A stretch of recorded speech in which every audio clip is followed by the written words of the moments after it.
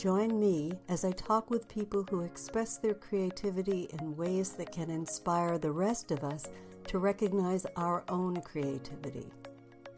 And if you enjoy these conversations, please like, subscribe, and share them. Welcome to Creativity Conversations. This is episode 57, and today I am here with the beautiful, talented, wonderful Teddy Foster. Hi, Teddy. Hi, Nina. It's great to have you here finally. So we, on this conversation that is ongoing, do our best to deconstruct the nature of creativity so that everybody realizes they have the same potential and they can go out and do amazing, wonderful things, or just things that make them happier than they might be right now. And I'm going to start off by reading Teddy's bio, and we will see what happens from there. So Teddy Foster is the director of Universal Preservation Hall in Saratoga Springs, New York. And that Universal Preservation Hall is known as UPH, which is a world-class performing arts center, which opened officially on February 29th, 2020, just before the pandemic. Featuring a 700-seat theater in the round, performance space, and excellent acoustics. The mission of UPH is to serve as a venue for concerts, weddings, charity galas, conferences, and other community and private events. Teddy began her association as a volunteer in 2006, quickly becoming a member of the board of directors and chair of the fundraising committee. From 2009 to 2015, Teddy served as president of UPH, focusing on board development and the vision of developing UPH into a downtown cultural center. Under her leadership, the facility was transformed from a condemned, underused historic site into a hub of seasonal activity and a leader in promoting the creative economy in Saratoga Springs. Teddy forged a management partnership with Proctor's Theater, a former vaudeville house and now host to major Broadway shows and cutting-edge events. She became the capital campaign director and raised $10.5 million needed to complete the restoration of the building. Holy smokes! How'd you get involved with that anyway? Well, you had to be creative to do that. I can tell you that much. It's interesting that I wound up becoming involved with Universal Preservation Hall. It just kind of happened that way. I worked for, I was a stay-at-home mom for a long time. And then when I went back out into the work world, I was fortunate enough to find work with GE Capital and GE Financial. And I was with them for 12 years and ended my career with a company called Genworth Financial. And in 2009, when the recession hit, I was loving life. I had a great job. I was traveling all over the country. It was terrific. And in an instant, I wasn't, because the recession hit and they laid 1,000 people off. Yeah, that was a tough go, but and you could not get a job because it was the recession, and it was equally probably as bad as the pandemic has been. It was that kind of life disrupting kind of a thing. So I was already on the board here, and the board made me board president in 2009, and so I just decided, well, what the heck, I can't get a job. I'm just going to try to make the most of this. And that's what I did. That's what you did. Yeah. So what did you do then? Well, it's interesting. When I worked for Genworth Financial, I was the head of sales and marketing for insurance agents and financial services agents.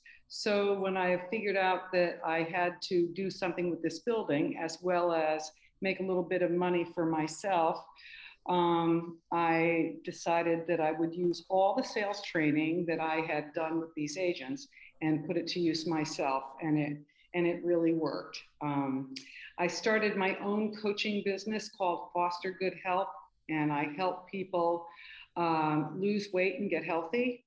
And I did that for 3 years and actually loved it. And one of the things that they taught you in insurance was you had to make 100-person target list, and which I did that. And I had, in 3 years, I had 95 clients from that list. So it was interesting, and you had to be really creative to talk to people about losing weight. Let's figure that. So then I just transferred those skills to UPH to help keep the building afloat, try to never say no to anybody that wanted to do anything here, because money was money and we were only a seasonal venue. And also to try to find a good partner who could help me over the hill to getting this building restored and running as a world-class place. What you did really was astounding. And although I know you didn't do it single-handedly by any means, the fact that you had this vision for this derelict building and you were able to realize it, what would you say is a kind of creativity and motivation and the kind of perseverance that you needed not to get discouraged and throw in the towel and say, I quit? I became a passionate preservationist, I would say, because if you spend every day in a building as beautiful as Universal Preservation Hall, even on its worst day, it's astoundingly gorgeous on the inside. And I just was like, how could I not save this building? How could this building, it was condemned, it was slated for demolition, and I just couldn't let it go. I was also smart enough to know that you're never remembered for how you start anything, but rather you're remembered for how you left it. And I didn't want to be remembered as the person that failed the project. So that got my creative juices going. I think I was always a creative person, although I didn't really realize it until later years. And when it became most apparent to me that I was creative was in when I had two sons. I had two sons that were 20 months apart, and I had a sister growing up. I knew nothing about little boys, and what the heck am I going to do with these kids? So I had to get creative to learn how to bond with them and do things with them as they grew up. And we just did everything, the three of us. It was really wonderful. We were very creative. I didn't enroll them in a lot of extracurricular stuff. I let them come home and we used our imaginations. And I think they really, truly benefited from that, really. Well, I am on the same page with you on that one because so much of people's lives now, especially kids, is so overscheduled and they go from one thing to another that's supposed to look good on their resume or their ability to get into college, but that faculty of creativity and imagination and ingenuity and what do I do with this and what do I do with myself, that's not cultivated. No, it's not. And I'm glad that we had that time together. I was a stay-at-home mom for many years, and I'm glad we had that time together because hopefully they will utilize the same things with their own families, right? And because they saw the benefit in it. The creativity was really interesting because I had these two sons, and I didn't know what to do with them, but I love to cook. So we started in the kitchen, and we spent a lot of time in the kitchen. And I'm very proud to tell you, my oldest son is a wonderful cook. He can cook basically anything. And my youngest son is a private chef for a billionaire. So he's made that his path in life. And I'm really proud of that because I think if we hadn't done that, gone that route, it probably wouldn't have happened. Case in point, Thank everybody you. should have a big open space in their schedule to just noodle around and try different things. Yeah, it's really good. I'm a very social person. You know, I'm out and about all the time. But this has been one of the silver linings of the pandemic because it has taken me home to be at home and to be creative once again with whatever I'm doing in the house or whatever I'm thinking of doing as far as a project at home or UPH. But I can let my imagination and my creativity go wild and see what I can accomplish from it. And that's the beauty of being in the arts too. I think I never thought I would wind up in the arts, but here I am. I'm in the arts now, and and we can let our imagination go regarding shows that we want to put on, and fundraising events that we want to put on, and what we want to feature. And it's so much fun. I come to work every day, and I don't feel like it's work. I feel like I've got a playground to be in, and I'm at the end of my career. You know me well enough. This is the last thing I'm probably going to do before I retire. But I feel really blessed and very grateful that this is the way this is the end of my career, because what a way to go. Oh my gosh. And for people who don't know Teddy or Universal Preservation Hall, that was the most magnificent accomplishment. And it's just enriched the community so much. I would love you to talk about the kind of venues that you have and who gets to decide what and when they happen, other than the pandemic. Well, so we became an affiliate of the Proctors Collaborative. In 2015, it became official. In 2012, we were on hard times here at UPH. I don't think we had 45 cents in the bank. And the board wanted me to close the building down. I was president of the board then. And I thought, well, I got to do something else. So I had heard of this man named Philip Morris, who was the CEO of Proctor's. So I figured, well, what the heck? I'm going to call this guy because I have nothing to lose, right? I'm just going to call and tell him what our situation is and see if there's anything that he can advise me to do that will help me save this building. And he took my call, which was pretty astounding in itself because he's so busy, and asked me how he could help me. And I told him, and it was the day the tide turned for UPH, because he said to me, you know, we know your building, and in our board meetings, we've been talking about UPH for a long time because Proctor's is thinking of having regional locations. When can I come see it? So he came up the next week with his senior staff. I thought they'd stay for an hour. They stayed for 5 hours. And at the end, we just kind of fell in love with each other. He said, let's do this. So that's how it went forward. So I'm really proud that we're part of Proctor's Collaborative. And they are like managing us is what it is. We're an affiliate of theirs, just like Capitol Repertory Theater. I raised all the money for this building, but they gave me all the resources I needed to do that. They give us expertise and resources in finance, ticketing, programming, marketing, fundraising, you name it. They were a very, very important partner in designing this building so that it could accommodate the flow of audience that's going to come through here. Our main performance space, for instance, is a theater in the round that seats 700. But you can have 1,200 people in this building, and it's got to be able to flow, right? And all this expertise that they bring, especially for things like that, how would I have ever known that? I mean, I was like, you know, a retired or a laid off insurance executive. I wouldn't know that. But it's been a wonderful partnership. We're very, very grateful for it. So when they helped me raise the money to complete the construction, we started the restoration of this building in the fall of 2018. They told me it would take just over a year to do it. I was like, yeah, right. It was done by December of 2019. And then we had our grand reopening on February 29th, only to be shut down 10 days later. And thank God for Proctor's, because in those 7 days or 10 days we were open, we had 7 spectacular shows.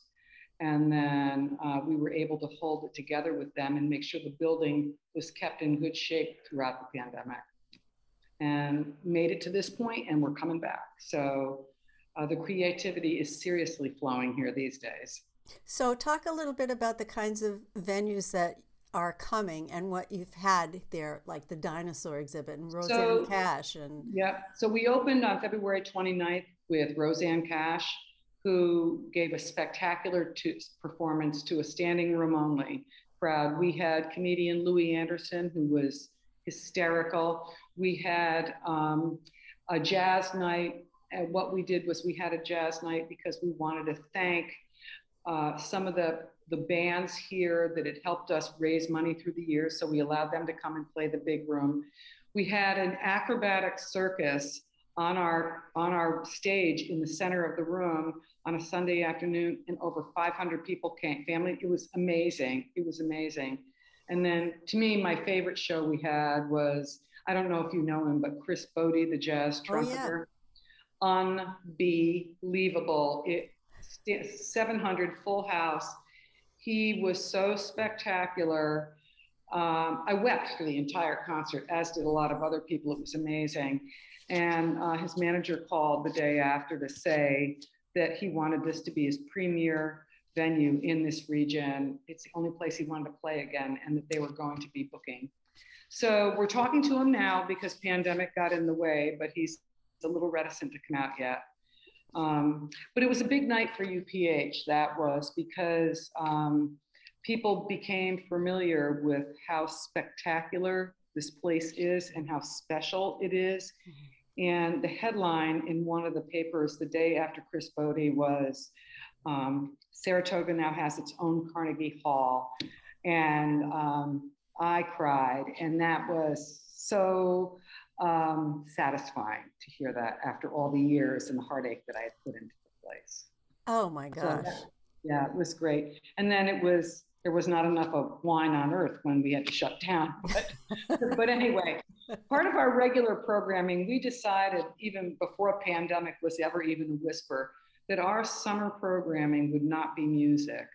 And we've stuck to that. So we did it because there's plenty of music in this area. We figure let SPAC have their time, right? And then there's lots of music outdoors, indoors, all summer long. So we, Philip Morris and I made the decision that we want to do something that nobody has ever done up here before. And that would be to bring in really exciting and cool exhibits to Saratoga, because we can adjust, we can adapt to that in this building very easily. And also it would help drive the economy for the long term in downtown Saratoga and the surrounding region, probably the Capital District. So our first exhibit was called Rock and Roll Hall of Fame. It was a pinball machine exhibit, and we had it last year, even though it was pandemic. And we were very careful. Our building is very safe from an HVAC point of view, but we were very careful. We only allowed 20 people in at a time. We made them wear masks and gloves. But there were 18 pinball machines here and other wonderful memorabilia.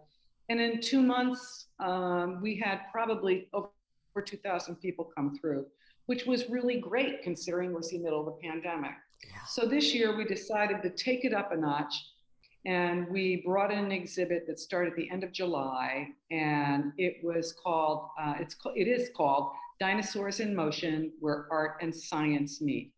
And it's 12 life-size dinosaurs that are sculpted out of recycled metal. They were all made by one man who lived in Asheville, North Carolina.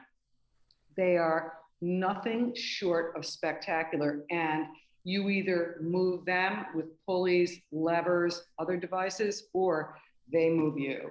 I mean, it is amazing. And so we've had it since the end of July. We've probably had 6,000 people come here already, and we're allowing 40 people in at a time. Basically, we let people in every half hour because the exhibit is using our entire building. So you kind of flow through. There's never a bunch of people all at once together.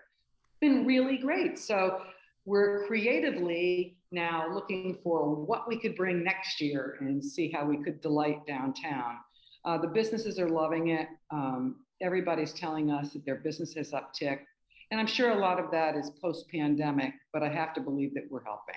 Oh, I'm sure you are.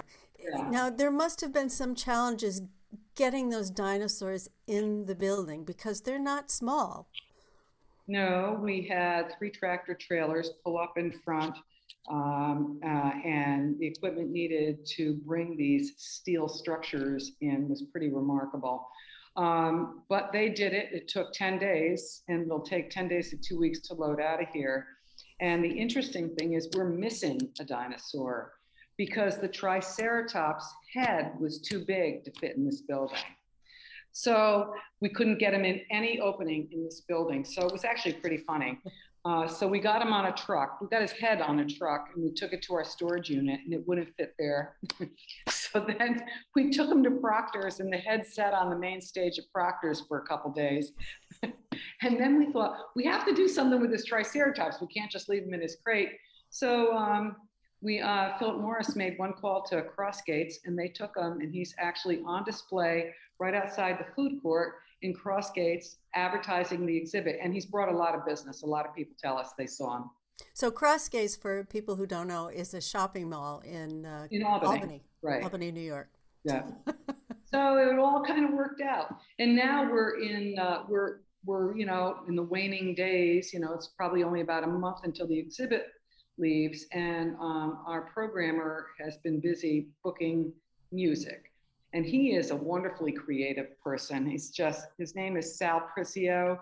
He's got so much energy and he's just so cool. He's got so much creativity. So now we're booking new shows. We'll start having music again in November. And we're rebooking a lot of the shows that postponed in the pandemic. Many of them are not, but we're rebooking the ones that are and then booking all new. And I think people should go to the Universal Preservation Hall website, sign up for our e-newsletter, because that's how they're going to know what's happening in the future. That's great. So here's a question for you. There were two things that stuck out, particularly in my mind, as you were talking about the role that you've played with UPH. And one is nothing to lose and passion. And I'm curious as to whether you think you could have done as good a job if you weren't as passionate about preservation and the arts. I truly believe that you have to be passionate about what you're doing or you can't accomplish what you're doing. I mean, think about it. A salesperson can't sell a product that he doesn't believe in. So I think it's really important to believe in what you have to sell or what you're representing. And then you have to have 100% belief in yourself that you can do it. I think that's really, really important. If I hadn't have cared about this building, I don't think I could have sold it. I mean, the first day I ever walked in here, first thought to me in my mind was, oh dear God, what am I doing here? Because it was a bomb site. And I can remember thinking, I was praying, I went, dear God, please don't ask me to be on your board. Please don't. And they did. And I said yes, because I felt sorry for them. And then I ended up spending more and more time here, and it just kind of took me in. It's like dating. Yeah, really, it was. But everybody said, this is my boyfriend here. This is my boyfriend or my child, people say. But I really, I never begrudged it. And then the interesting thing was I became really grateful for this opportunity. And I became very grateful for losing my job at GE, because what I found out was, when you're in corporate America like that, you are very buttoned up. You become kind of ruthless. At GE, we were black belt, we were, Sigma, 6, all this stuff. And I was never home. I traveled 80% of my time. And coming back home and dedicating myself to this project, and I was just grateful for any crumb anybody could give me for this building. I realized that the best part of the whole thing was not only did I have a part in saving the building, but the building had really saved me. And I'm sure a lot of other souls got saved in this building along the way too, So. Well, it did start out as a church, right? Yeah, it did. It was a Methodist church. It was built in 1871. And then in 1976, it became a Baptist church. So over the years, I have people that come to the door and they just ask me if they can go sit up in the Great Hall and pray, because it is such a moving, beautiful room. And Up until we got restored, I let them. I don't allow them in there now, but I did before. Yeah. So it But still retains its soul-saving qualities. it does, and it's got a really wonderful aura about it. That everybody says it when they're and they can't believe this is we call it a feel-good building. There's no way you can not feel good in this building, which I love that. And I mean, I feel that way about my home. Your house is like that, Nina. I feel like I'm going to the spa when I go to your house. I mean, I love it. And I truly think you have to believe in yourself. You know me long enough that I've always been a quote unquote overachiever. Failure is not an option for me. It's just the way I roll, you know, and but I believed in this, and I believe with the right combination of people and the right design of the building, we could get this done, and we did. And you did. Quite an amazing feat. Thank you. Thank you. I think getting through the closed pandemic was also an amazing feat because we laid off because we're part of Proctor's Collaborative. We laid off over 90% of our workforce. And not that there was a lot of work, but there was a whole lot of PTSD. So many days, many days, it was really hard to find gratitude or to find creativity because you were so limited. And a lot of times if we would come up with creative ideas, they just fall to nothing because of the way the world was, you know. But I'm very happy and proud to say that working as a team, we all came out of our PTSD together. We're on the other side of it, and things are coming back, which is so nice. Oh, it's terrific. So I have a question for you, which is, if you want to share this, what was the lowest point for you where I know that failure is not in your vocabulary, but it almost was? Was there a point at which you just thought, I just don't know how we're going to ever make this happen, and then found something to keep you in momentum, keep moving? Yeah, it was probably in 2010 and 11. First of all, let me just admit, I cried a lot of tears over this building because all throughout it, because this building had a great start when it began, when they did the first restoration of it, which was to salvage and stabilize the building. And they raised $3 million privately. I wasn't involved then, but they did a fabulous job getting it to the point that it was. And then they didn't have professional fundraisers. They didn't know how to raise the rest of the money. And the building kind of fell out of favor with the town. And the design was wrong. There had been an architectural design done that never would have worked. So the big money would not give us any money because they were smart enough to see that the design wasn't going to work. And the town lost interest in it because it truly looked like a bomb site for a lot of years. I mean, the front steps were in rubble. And I think I found a lot of frustration because I would talk to everybody about this. And I would bring them in to show them and paint a picture in their mind, or try to, of how beautiful it could be. But I just think it took stick-to-itiveness, and I just never shut up, and I just kept harping on the same thing. I never wavered from my story, and I never gave up. But in 2011, when I had board members ready to fist fight across the board over this, that was probably the lowest point. And I was just like, oh dear Lord, what the heck are we gonna do? And it was shortly thereafter, I was talking actually to Wally Allardyce, who's been with me every step of the way. And I just said, I've heard about this man named Philip Morris, and I'm gonna call him. And he goes, call him. He goes, did I tell you that my best friend is president of their board? I was like, what? So we both called him, and that's really how things changed in an instant. And it was so interesting because I knew then when I talked to Philip and when he came up and met with us, I knew then that it was serendipity. I felt it, that this was going to work. And because I said to the board after that, people that were remaining, I said, I just want you to know we're going to talk about aligning with Proctor's. And we are going to go, and they laughed. I go, and we are going to go from the kid on the street that had cooties to the kid on the street with the new swimming pool. I'm just telling you that. And it worked exactly like that. All Proctor's never did anything in this building until opening night in 2020. They would not do any shows here. Anything we did here, we did, right? But you know, they blew it out on opening night here, but all anybody had to do was get a whiff that Proctor's was thinking of associating with us.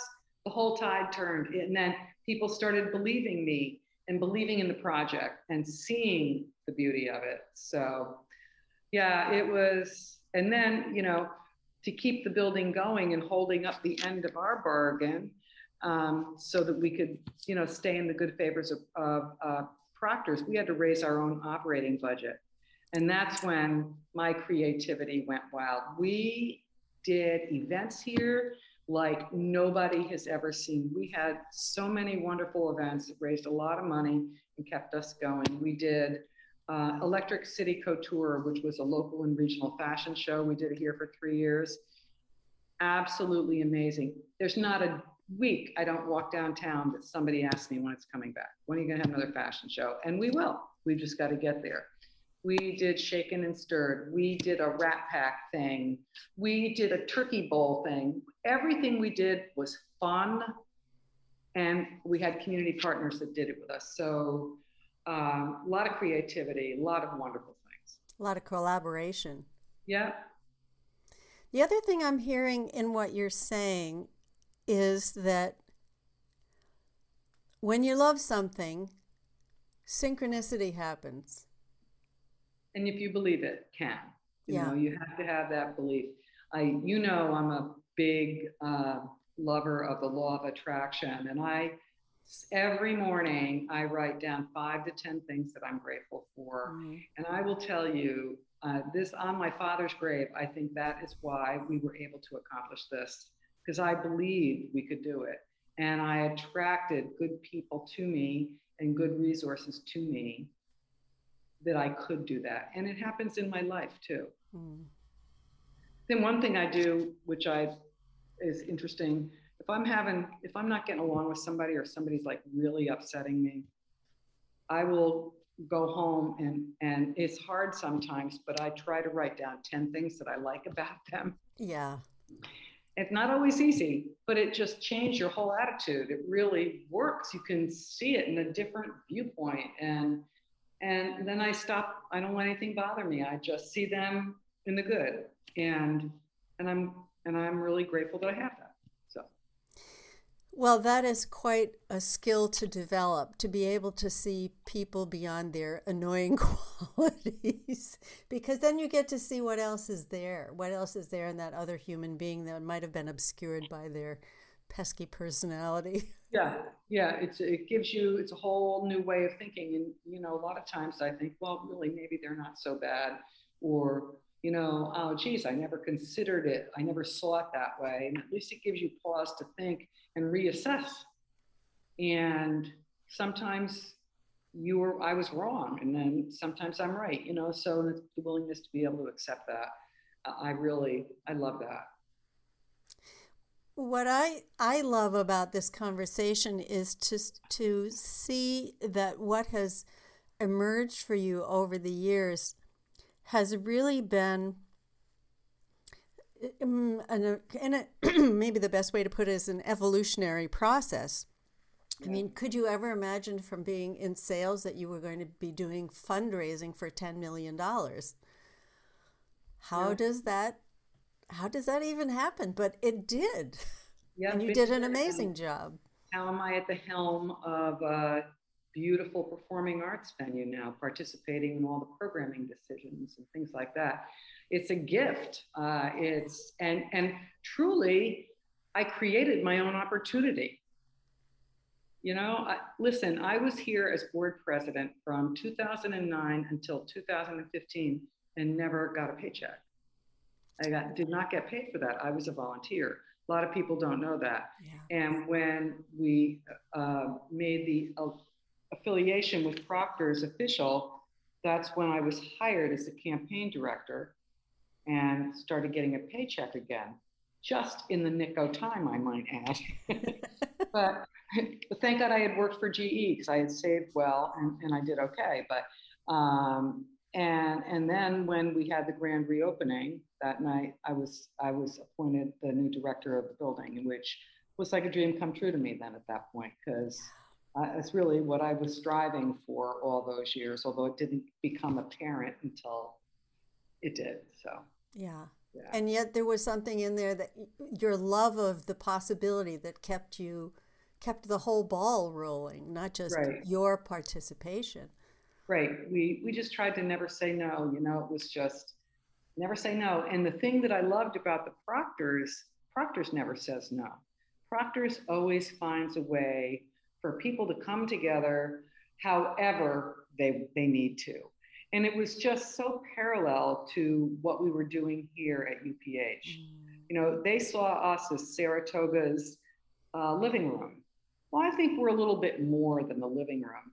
I think we're actually the cultural center that was needed downtown, in the heart of downtown, for so many years. Yeah. And yeah, we can be living roomish, but we really are the real deal. We can adapt this building to everything and anything. Yeah. It's remarkable. Yeah, it's an amazing space. I find that a lot of the clients that I work with and people that I talk to are in this place of transition where they don't know what's coming next. They just know that what they're doing now isn't enough. They're feeling disconnected or disenchanted with where they are. And given everything that you've shared with us in this conversation, what would you say to that person? Well, I would say have faith in yourself. One thing that I've learned over the years, it's a scary place when you are transitioning from one thing to the other. But I think you just have to believe and trust that it's all going to be good on the other side, and that wherever you wind up is where you're supposed to be.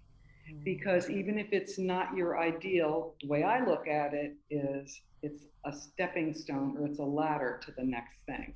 You have to understand that. When I got laid off from GE, I thought my life was over. I'm just telling you that. And it wasn't.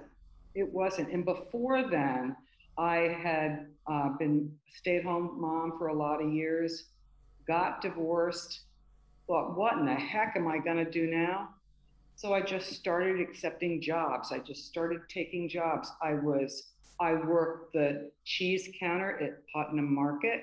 I did that. I worked in a dress shop. I worked riding horses, exercising horses up at Skidmore. I became the head of corporate sales for the Albany Firebirds. I had no idea what I was doing, but I did that. I worked for a cosmetic surgery center. But what I found was, and the most astounding thing to me was, that everything I did, I learned from everything that I did, and I utilized it in the next step. And I made sure to build relationships from step to step, because my getting the job at GE ultimately became one of the touchdowns of my life. And I had that opportunity for somebody I had met at Putnam Market. That's how it came to me. So I think that's the message. It will come to you. You just have to learn as much as you can from each step. Whatever step you take, you're going to be meant to be taking, because it's going to have you where you are, and you will eventually be led to where you're supposed to be. I truly believe that. It's not the way you would have written that book. Oh, no. Never the way you would have written that book. But it's actually, I think it works out all right. It has for me. Well, it has for you, and it has for the city of Saratoga Springs Thank you. in terms of what you've created and what you've gotten other people to collaborate on and create for the community is so, it was A, so needed, and B, it's just such a wonderful experience for people to be able to have. It's just, Thank it's you. amazing. Yeah, thank you. It's yeah, we call her our beautiful old gal. She's Yeah. our beauty. She really is. Oh, And it's, yeah. I'll tell you, if you've never been here, go online and look at the pictures. And it's the coolest place in the capital region to see a concert. I can tell you that. I second that. Yeah, Oh, that's great. Well, thank you so much for taking the time to chat with me this afternoon. it's my pleasure. And I hope it's been helpful to some people. Um, my life's not my life. Let me just say, I have a wonderful life. I love my life. I love where I wound up. I really do. And I love the life that I've created for myself. And I hope that everybody can someday feel like that. Yeah. Well, if they take a few tips from you, it's probably very likely that that will happen. Thank you. And you and Gary have had a lot of, given me a lot of benefit. I have the benefit of your counseling a lot of the times, which Oh, has really helped me. oh, that's great. Yeah. So great. Thank you. And thank you, everyone who's watched or listened to this recording today. And we hope to see you on the next one. So take good care. Bye for now.